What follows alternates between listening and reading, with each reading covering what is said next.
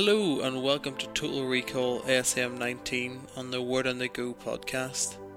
Throughout this series, we're going to be bringing you all the talks and seminars from this year's festival. We hope you enjoy. Hello. Hi guys. Hi, welcome to this, our first seminar in the Hub tent. My name's Alex, I'm part of the Hub team and the Hub chaplaincy. And I'm just going to welcome up, there goes the cross. I'm just going to welcome up Scott Evans, who's going to talk to us about sharing your faith without losing your friends. I'm just going to quickly welcome him up and pray for him before he starts. Father God, I thank you for Scott and what he has to share with us today, Lord. I pray that we will have hearts open to hearing what you have to say to us. And I pray that we would be listening and pay attention to what Scott has to say. And I pray that he would be able to speak your words, Lord. Amen. And as we begin, I would just ask everyone to put phones on silent, just so there's no interruptions. And I'll pass over to Scott. Thank you. Thanks. I wouldn't be too worried about your phones. How many people actually have good coverage here anyway? And how many people actually have people trying to ring them? Oh, sorry, too harsh. Good afternoon, everyone. You've actually already been lied to a little bit about my name. My name actually, and you'll see this from my Twitter handle, not Scott Evans. My real name actually isn't Scott. My real name, the name that I was born with, my parents, when preparing for my imminent arrival, they decided, we're going to call him Jonathan. And then I was born, and they looked at me, and they were like, it just doesn't suit him. We'll call him Scott instead. We'll call him by his middle name. And that was fine. I had no problem with this. Until later on in life, I found out the meanings of the names. And found out Jonathan means a gift from God. And they looked at me, and they said, it just doesn't suit him. And instead they called me Scott, which comes from the Greek word Scotia, which means darkness or evil. And I think this plays a big part in it. This is one of my favorite pictures from my childhood. And this is me as a baby, right? Now, normally when you put an image into Keynote, it doesn't do that effect. It's just the pure weight of this baby's head made the screen seem to shake, right? Because this is my dad holding me, and I'm like 3 months old, and our heads are the same size. And so I think my dad was like, he's my Jonathan, my firstborn son, my gift from God. And my mother was like, he's the devil. You didn't have to give birth to it. So that's me. That's why I'm not Scott Evans on Insta and on Twitter. Also, we have a couple other events happening over the weekend. It's really nice to be up over the weekend. I'm doing another seminar in here basically immediately after this one on how to leave school without leaving your faith. So it's about like moving on to university because I'm a university chaplain. And then tomorrow for any 18-year-old leaders or 18s or over, I think, in the COAD tent, I'm doing a seminar on something worth saying. So how to write a talk. So whether that's a sermon or a talk for a youth group or something like that. And then tomorrow night at 11 o'clock in the COAD tent, we're doing a live podcast recording. We've taken the idea of Gordon Ramsay's Kitchen Nightmares, and instead we're doing The Graveyard Shift, which is our podcast. The Graveyard Shift's Ministry Nightmares, which is the funniest stories of like, you grow up like when you're in ministry, like hearing about all the amazing things that God is going to do. And listen, God does amazing things. And then there's the rest of the time where stuff goes so badly wrong you wouldn't even believe it. And it's always really encouraging to tell those stories to realize you're not alone when things go wrong for you. So if you're around tomorrow night, that's Sunday night, 11 p.m. Also, I've written a couple books. They're for sale at the back. They're like £3 each. Okay, that's all I'll say about that. Okay, so sharing your faith without losing your friends. Let's talk for a couple minutes about sharing your faith. Let's get a little bit of feedback. How many people here feel comfortable telling your friends who are not like people of faith about your faith? How many people feel comfortable doing it? Okay, a few people. How many feel nervous about it? Okay, a little bit more people. Why do you think it is that you feel that way? This isn't rhetorical, so I'm like actually answering, like asking, why, if you feel nervous about it, why do you think you feel nervous about talking about your faith? Sorry?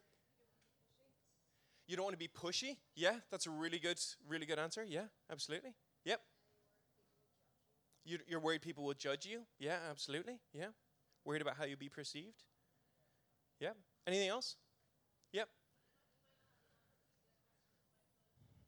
Yeah, you might not have the answers to their questions, might not feel like whatever questions they're going to ask, you're not going to be able to fulfill them all. Yeah, absolutely. Yep. Rejection. Yeah, that's a really good one. Absolutely. So there's a whole lot of things that go into that about like that make us feel a little bit nervous, that can make us feel like we want to hold back about sharing our faith.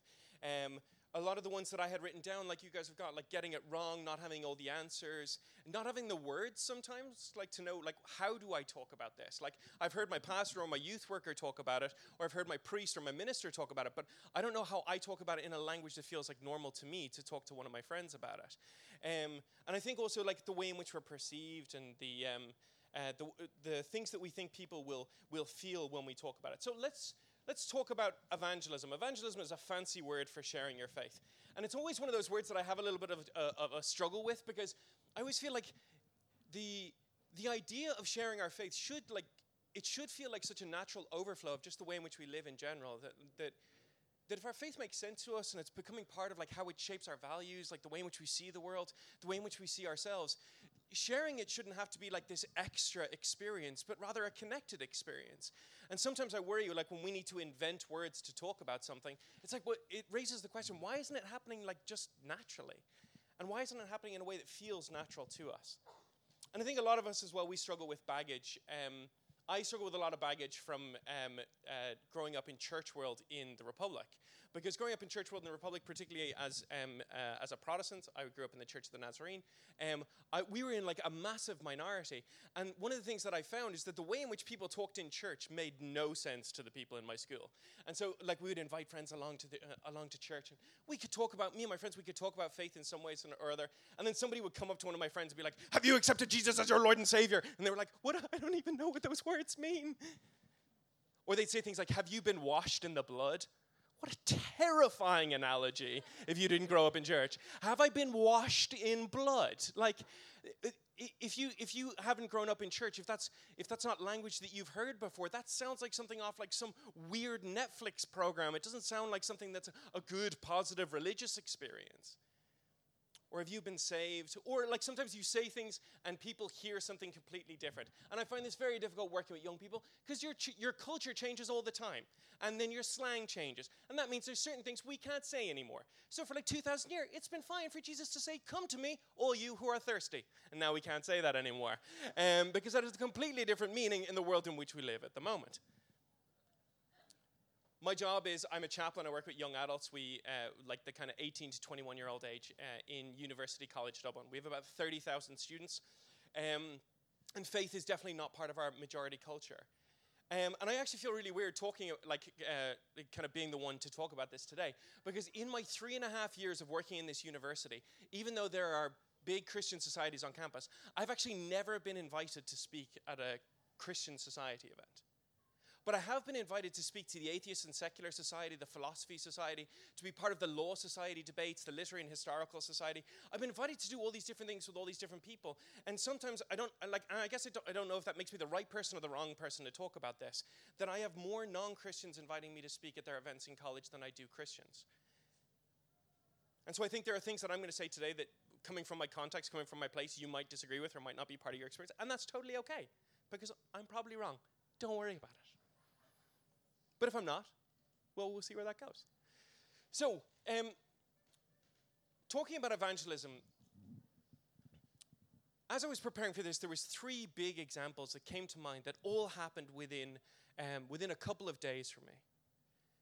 A few years ago, we started an event called Paradoxology. How many of you have heard of the festival Electric Picnic? Okay, so a good few.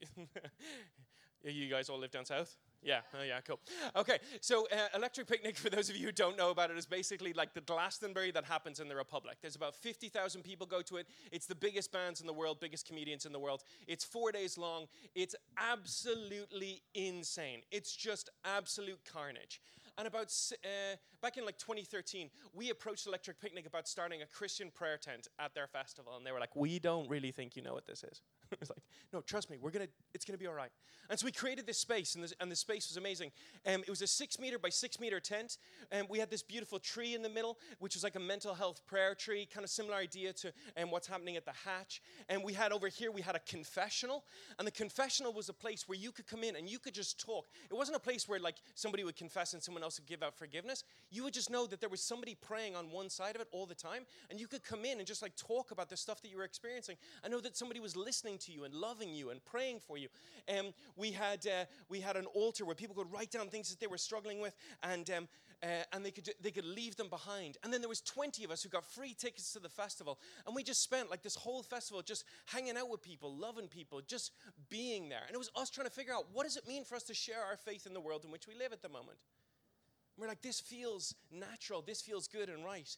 And then there was one day, myself and my friends, we were walking up to get milk, and we saw some guy. There was a massive queue of about 200 people queuing to get into the festival. And some Christian dude had pulled up his car alongside the big queue, and he'd opened up the boot of his car, and he pulled out a big thing of speakers, and he had this microphone, and he was like, "Repent, ye fornicators," and like all this kind of stuff, like screaming at them. And I was faced with this like dichotomy of standing on the outside, shouting at people that you don't know, not listening to their stories, not hearing about their lives, not caring about the world in which they live, but telling them who they were and seeking to define them and essentially claiming to have all the right answers. And the funny thing is, people weren't even mad. They just thought this guy was cracked. And I think sometimes that's the worry, is that we think people will think we're nuts. And yet, just 50 meters away on the other side of the wall inside the festival was this place where people could come and talk about faith in a way that was safe, in a way that was honest and real and authentic, and provide an engagement, and where we didn't claim to have all the answers, but rather it was a space for people to come home. There's all these different methods out there for like reaching people, and I want to go through a couple of them because I think they scratch away. I think if we look at them, we can scratch beneath the surface and see some of the negative tendencies we have when we're trying to share our faith with other people. One of them is a bunch of people were doing some outreach down in Kilkenny when I was down there, when I used to live there as head of youth work for the Southeast. And one of the things that they would do is they would go out and they would do surveys. And so they would go out to people on the street and they'd be like, "I've got this survey. Will you fill out this survey all about faith?" And then they would like to, give different answers to it. And then the guys who were going out onto the streets, this was a great opportunity for them to start a conversation about faith. But one of the things I realized, or one of the things I guess I challenged them on when they came back and they were like, we got all these surveys filled out. We do, this thing we do survey. I was like, great. Can you tell me about all the data you've pulled together from talking to people on the streets about faith? Because I think it'd be really helpful for our mission work. And then their response was, well, actually, we never put it all together. I was like, so what you mean is you go out onto the streets and you say to people, your opinions are really important to us. And then you use this as an excuse to start a conversation about faith, but you actually don't keep the answers? It's so manipulative. You tell somebody that their opinion matters, but the only reason you cared is because it gave you a chance to speak. It's manipulative, it's disingenuous, and people, I think, feel that. And the reason we come up with these different schemes or processes or ways of doing these things is because we feel all this pressure to be able to do it. Let's take the pressure off ourselves for a second and realize you can't force something without the Holy Spirit. And you can't stop the Holy Spirit from doing his thing. So is your evangelism, is it obedience to who God is calling you to because of a sense of fear? Or is it overflow because the love and the beauty that you're experiencing are things that you want to share? Another two words that bother me that never should be together, in my opinion. I know that I'm wrong about this, right? And I know I'll get complaints about it, okay? I don't care. Email them to, whatever. Two words that I really struggle with when I see together are these two words, friendship, evangelism. And the reason I struggle with them is when two words are put together for clarity, it's usually because one of them isn't true. If we're living out our faith and being, the people who are being in our presence should be drawn towards Jesus anyway. We can end up with this problem that we feel like we're trying to recruit people instead of just doing life with people. There was this amazing ad when I was a kid. When I was a kid, I mean like 17, 18, your age, not to be disparaging. But that's a long time ago. And there was this great ad on TV, like where, all the good programs, honestly, explaining my childhood to people your age is very...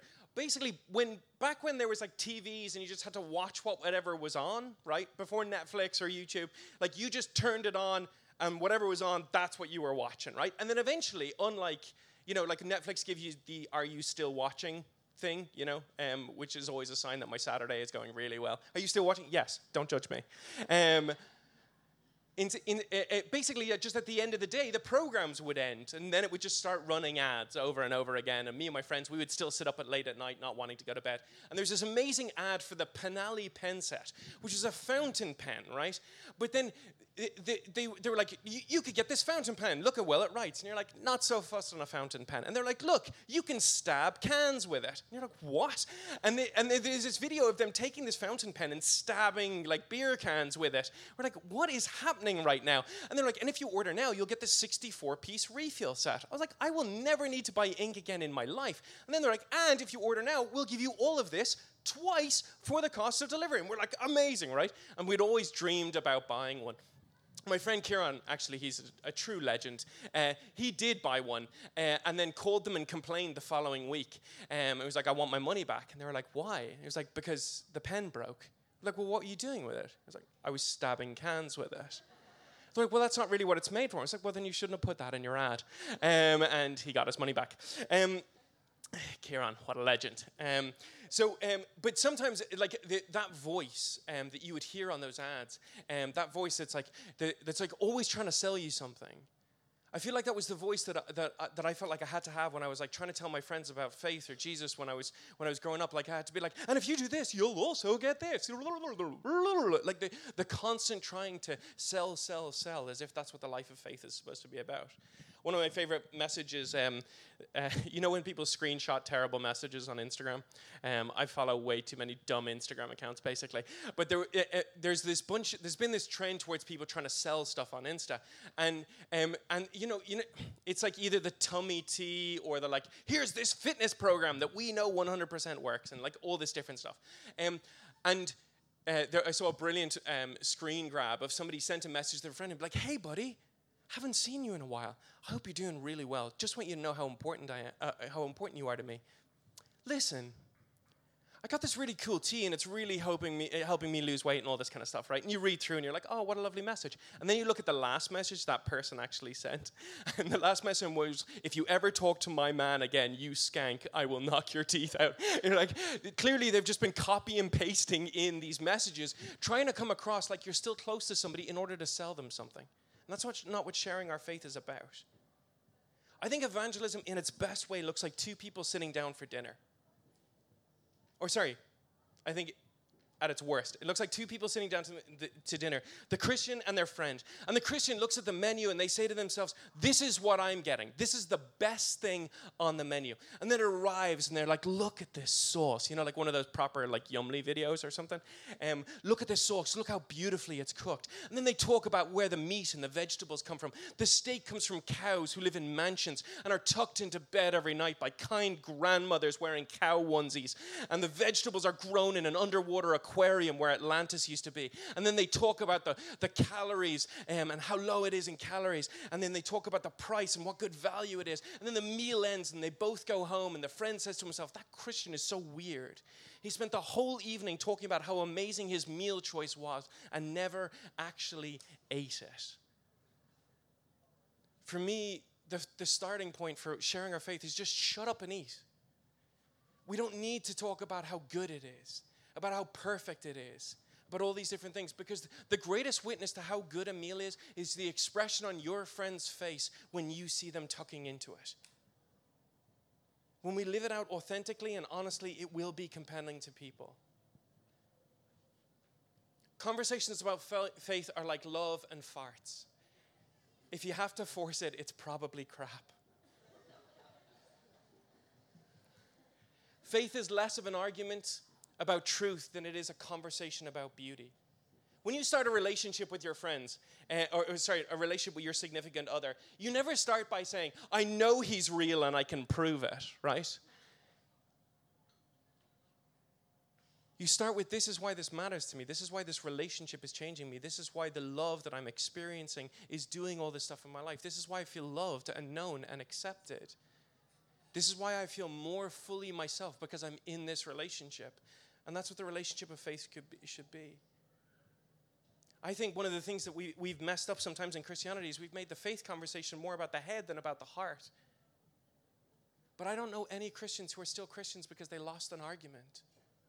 Most of the people that I know who are Christians follow Jesus because they had a transformational encounter that they can't deny. And I think that's what sharing our faith is about. That's how we do it without losing friends. It's about encountering God ourselves and reflecting back to the world the beauty of our experience in a way that that others know is honest and real and sometimes imperfect. One of my favorite conversations that I had about faith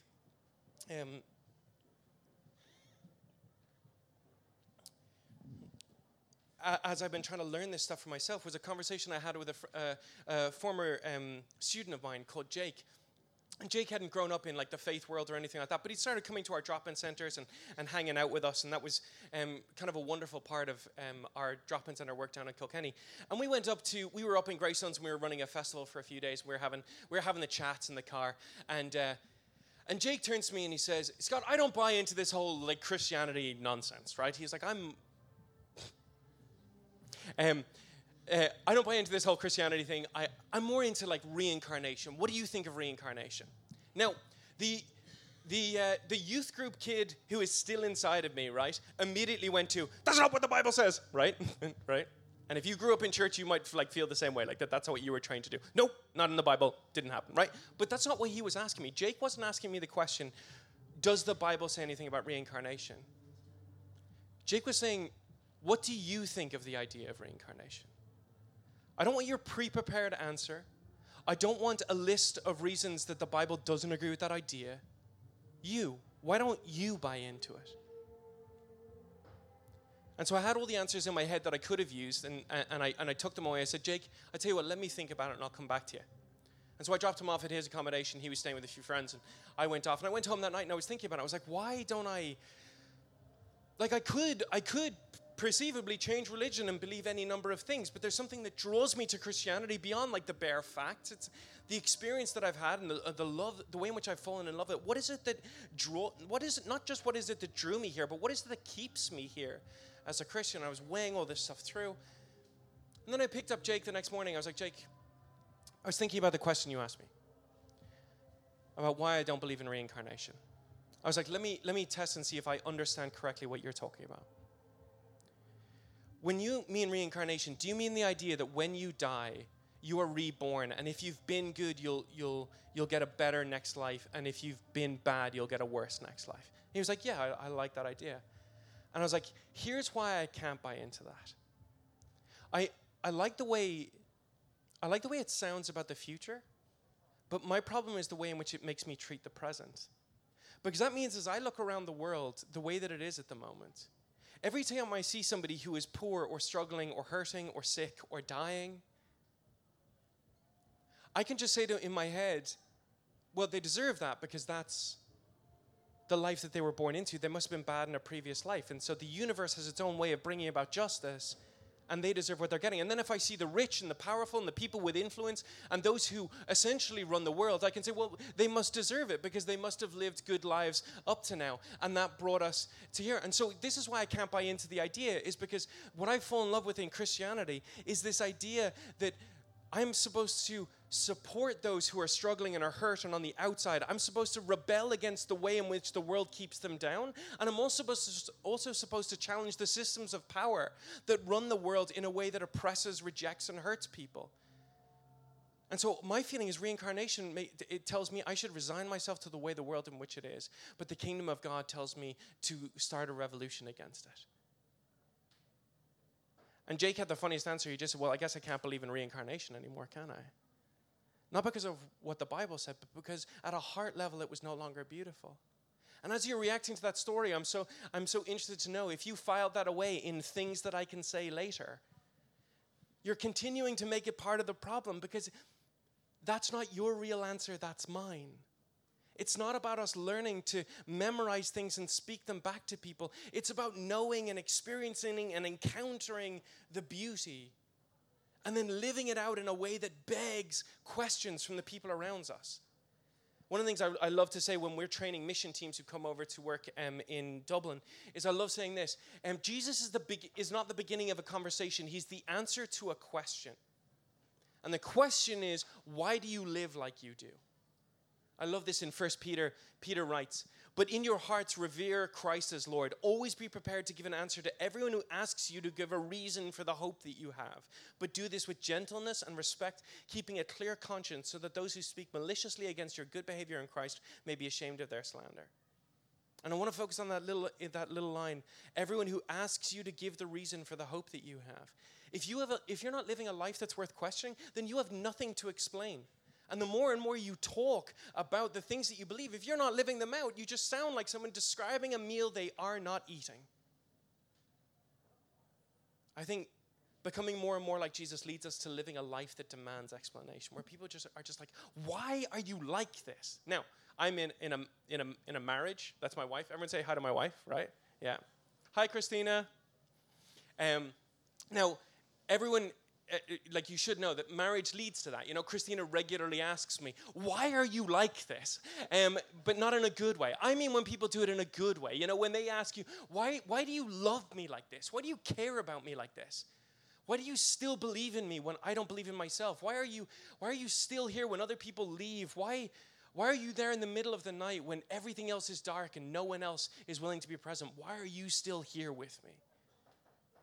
That, for me, I think, is the way in which we share our faith. And so I want to talk about a little bit about the way in which Jesus shared, I don't want to say his faith because it's weird because he is God, but the way in which he lived that invites us to live in a certain way. That was so different from the way in which we often do kind of evangelism today. A lot of the ways in which evangelism is done in churches today is based on like the John the Baptist of idea. Repent, for the kingdom of God is near. But you don't really see Jesus doing that as much. There's my friend, I know a guy called Jared who he had this great line about Jesus going to parties. He said that the only parties Jesus ever ruined were funerals, especially his own. Because whenever he'd show up at a funeral, he'd raise the dead person. He was always at the center of the party, always at the life of the party. Never like a slave to the party. He wasn't a slave to the sesh. But he was present in a way that mattered and that felt natural and that was honest. There's an amazing story in Luke, often titled "The Dead Girl and the Sick Woman," and this is the story of a woman walking through the crowd, and she's got a bleeding disorder. And this bleeding disorder she's had for a number of years, and the problem with this bleeding disorder is, according to the religion, the Jewish temple religion in which she lived, this made her unclean to the touch. So anybody who touched her was not allowed to essentially go to church.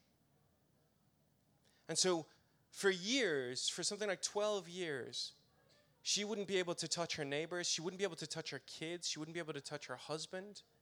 The places where she sat, the things she ate from, all made other people unclean. And so she comes through, she sees that Jesus is coming to town, and she sneaks through this crowd. And this is a huge problem that she is risking her life for, because by sneaking through this crowd, every person she touches, she is making unclean along the way, and she's not telling them. And that's a huge deal in the world in which they live. And so she is sneaking up behind Jesus. And there's this amazing, there's layers to the story, because she keeps saying to herself, if I can only reach out and grab the hem of his coat. And the hem in Hebrew, is where the tassel would be, and the tassel was on the edge of your prayer shawl. And the idea of the idea of the tassel on your prayer shawl was every time you saw it was that you would be reminded to pray. And so people would wear these prayer shawls with these tassels on the end. And she was like, if I can just go out and reach the corner, and the Hebrew word for corner is kanaf, and but it's also a pun, like it means two things. It also means wing. And so when she goes out and she reaches him, she's not just grabbing the tassel or the corner, she's also grabbing his wing. And there's a prophecy in Malachi that says that when the Messiah comes, he will have healing in his wings. And so she's reaching out and laying hold of an ancient promise. And she lays hold of it, and as soon as she touches it, she becomes clean. Her body is restored. And she feels the bleeding stop, and she knows that everything has just changed. Or almost everything, because she's the only one who knows. The problem is that when she goes back now, nobody knows that everything has changed. So how does she explain it? But nevertheless, she turns and she goes to leave. And Jesus says he felt the power go out of him. And I always love the disciples' interactions with Jesus, because Jesus is like, I felt somebody, who touched me? And Peter's like, come on, Jesus, it's a crowd. Everyone's touching you. Don't be such a diva. But he knows someone has touched him because something has changed. And then there's this beautiful line. It says this: then the woman, seeing that she could not go unnoticed, came trembling and fell at his feet. In the presence of all the people, she told why she had touched him and how she had been instantly healed. Then he said to her, daughter, your faith has healed you. Go in peace. What I love about this is that when she went to leave anonymously, without being seen, without being known, without being noticed, she had been physically healed. But Jesus doesn't just care about that. He also cares about our place within the community and how we're perceived and known by people. And so when Jesus invites her back, it says the only reason she came back and told her story is that she saw that she could not go unnoticed. She saw that she could no longer be invisible. If we want to talk about how we share our faith with people, how many people do you make feel seen and known and loved? How many people, by the way in which you treat them, by the way in which you invite them to be loved by others, can you say, go in peace as part of this world? Not at war with yourself and with the world, but at peace, experiencing this peace within yourself because you've been seen and known. I also love the story of blind Bartimaeus in Mark chapter 10, where there's a crowd going up to Jericho, and everyone's calling out to Jesus and asking him questions like, Jesus, what about this issue? And what would you do in this situation? Well, the law says this. Why have you done this? And everyone's crying out, but Jesus hears a voice calling that is beyond everyone else's, and the voice keeps calling out, Son of David, have mercy on me. And everybody is like, quiet down, man, quiet down, to this guy on the edge of the road, whose name is blind Bartimaeus. But he cries out all the louder, Son of David, have mercy on me, have mercy on me. And then this happens. It says, Jesus stood still and said, call him here. Then they called the blind man, saying to him, take heart, get up, he is calling you. So throwing off his cloak, he sprang up and came to Jesus. Then Jesus said to him, what do you want me to do for him? And the blind man said to him, my teacher, let me see again. It's bordering on offensive that Jesus says to a blind man, what would you like me to do for you? Like, it is clearly obvious. Like, the guy's probably standing, being like, Son of David, have mercy on me, but looking at Peter, like, because he doesn't know who he's looking. He doesn't know what Jesus looks like. He just knows that something is happening at a distance. So why does Jesus say to him, what do you want me to do for you? And I think the reason he asks him is because asking people what they want gives them dignity. So much of the Christian world is shaped around this idea of just telling people what they need, who they should be, where they fall short, what they do that's unacceptable, what they need to change. But Jesus doesn't do that with Bartimaeus. He invites him in close and he says, what do you want me to do for you? He doesn't treat him as a problem to be solved, but as a person to be loved. He invites him to participate in the transformation of his own story. And so we want to talk about sharing our faith without losing our friends. It's a terrifying idea that sharing our faith would lead to losing our friends. What kind of faith are you sharing if it's going to make people walk away? The faith that Jesus had was the kind of faith that brought him to the center of parties, that made him the kind of person you call when you're about to celebrate or when you're about to mourn. A person you always wanted in the room. Henry Nouwen has this great quote from a book called Out of Solitude. He says that when we honestly ask ourselves which person in our lives means the most to us, we often find that it is those who, instead of giving advice or solutions or cures, have chosen rather to share our pain and touch our wounds with a warm and tender hand. The friend who can be silent with us in a moment of despair or confusion, who can stay with us in an hour of grief and bereavement, who can tolerate not knowing, not curing, not healing, and face with us the reality of our powerlessness, that is a friend who cares. This is the thing I think about the way in which we share our faith, is that sometimes when we're told that you need to go out and share your faith, is that you're being told that you need to go out and make people like you, rather than go out and be like Jesus to people, as if it's your job to change hearts. But the Holy Spirit is at work in people, transforming and changing you, changing the people around you. And so your faith that you share with other people is not just your explanation of what happens in the death and resurrection of Jesus Christ, or whether or not you can back up the legitimacy of the Bible. It's the faith that exists in you, in the way in which you live, in the way in which you care, in the way in which you give yourself, in the way in which you are present to people. Jesus taught his friends, he treated his friends like they were endlessly and immeasurably valuable. Do you? Jesus treated his friends like their actions didn't define whether or not they were acceptable. Do you? And then Jesus somehow also never needed their validation or their permission to be himself, because he already knew who he was. One of my favorite stories in the Gospels is the combination of stories. They go together, but we keep them really separate.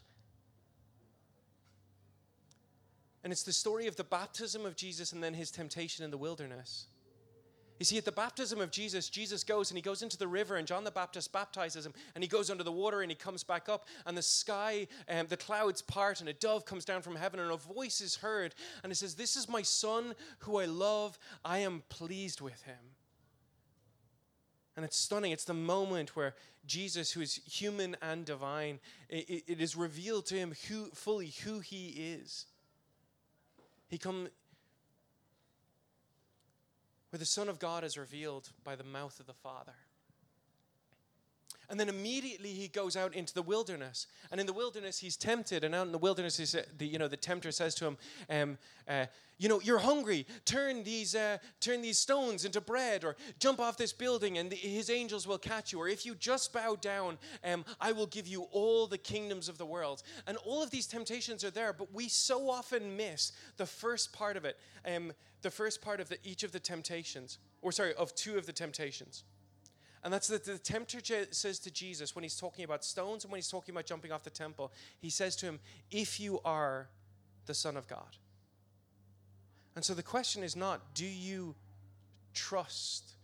The question is not, are you tempted to do this? The question is, do you believe what the voice from heaven said about who you are? If you are the Son of God, turn these stones into bread. And Jesus is like, yeah, I'm hungry, but I have nothing to prove. I don't need to jump through your hoops to tell you who I am. I don't need to prove myself to you. I don't need to prove that I am loved by God, known by God, accepted by God. I don't need to play these games in order to fit into whatever you say I must be in order to be listened to or acceptable or perfect.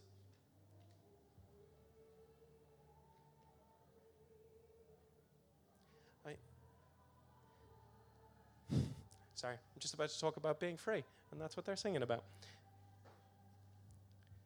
For me, this is one of the most compelling ways in which we can share our faith, is that in a world where everyone is trying to be perfect or first or flawless, what makes your faith compelling is that it makes you free. Is that you don't have to play by the rules that are set down for who is supposed to be in or out or good or bad or worth loving or worth caring about or worth following in the world in which we live. You're free from all that because you already know that you're loved. And it's that love and that freedom that I think draws other people towards us. It's that love that gives us something to explain to people, to say, yeah, this is why I live like this. I think when I was originally invited to come and do this seminar, I thought people were like, I bet Scott's got a really excellent 3-point plan, maybe with a little diagram for how you could explain your faith to people. And I don't, because I don't believe in it. And I vehemently disagree with it. Because sharing your faith, sharing our faith should just be like sharing ourselves. I want to live the kind of faith that when somebody says, how are you? I have to talk about my faith because it's so connected to how I am and where I am and what I'm doing and where I'm going. Not in a way that's like, how are you today? Blessed in the Lord, brother. I'm not into, that's if you know me, that's not me. But when it comes to how I'm feeling in life or where I'm at or how I'm going to react to the situations I'm in or the troubles that I face or the hard times or the good times, that my faith is at the center of that, where to tell my story is to talk about faith. Not in a way that feels forced, but in a way that feels honest. Not in a way that has all the answers, but in a way that's honest about my own questions.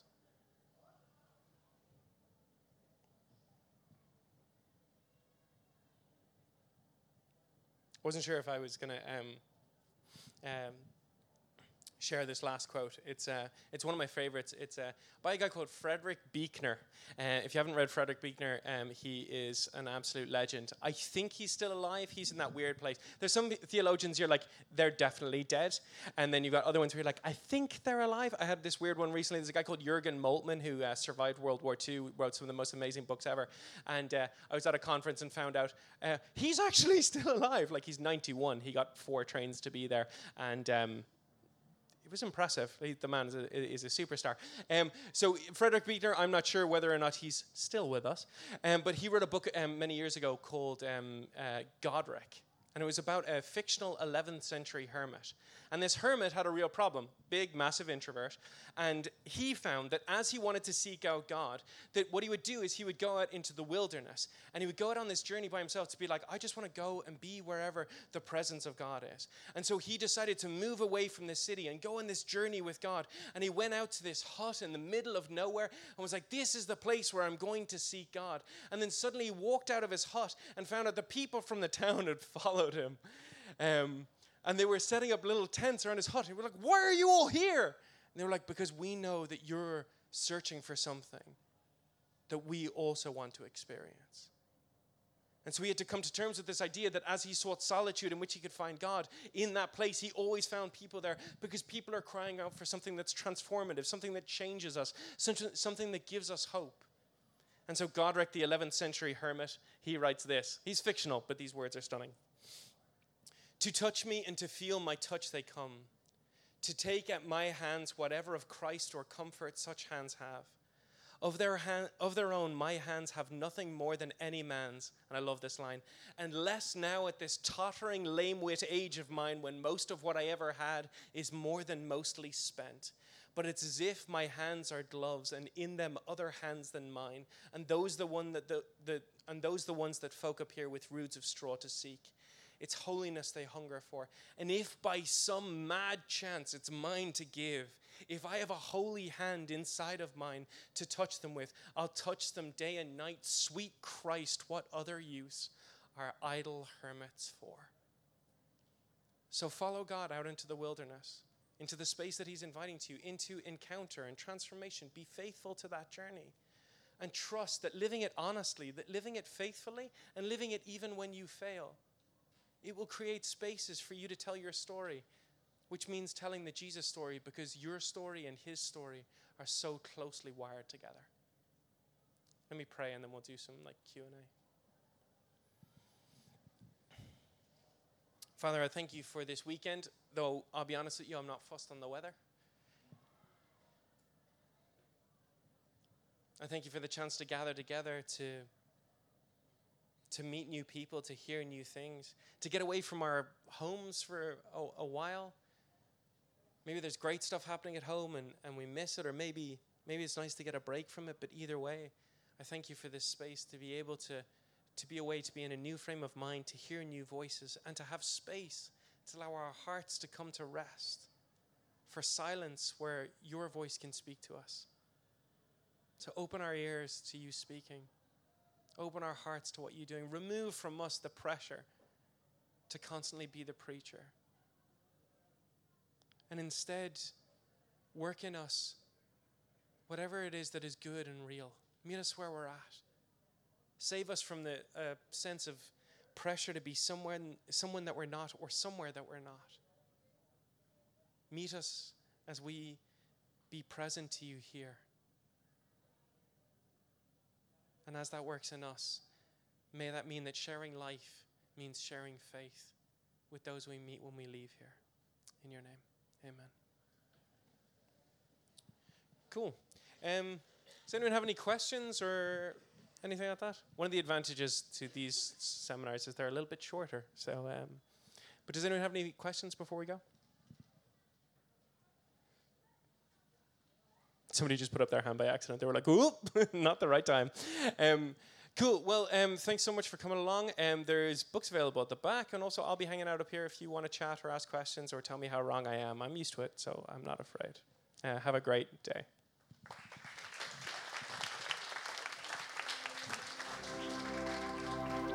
Thank you for listening to Word on the Go.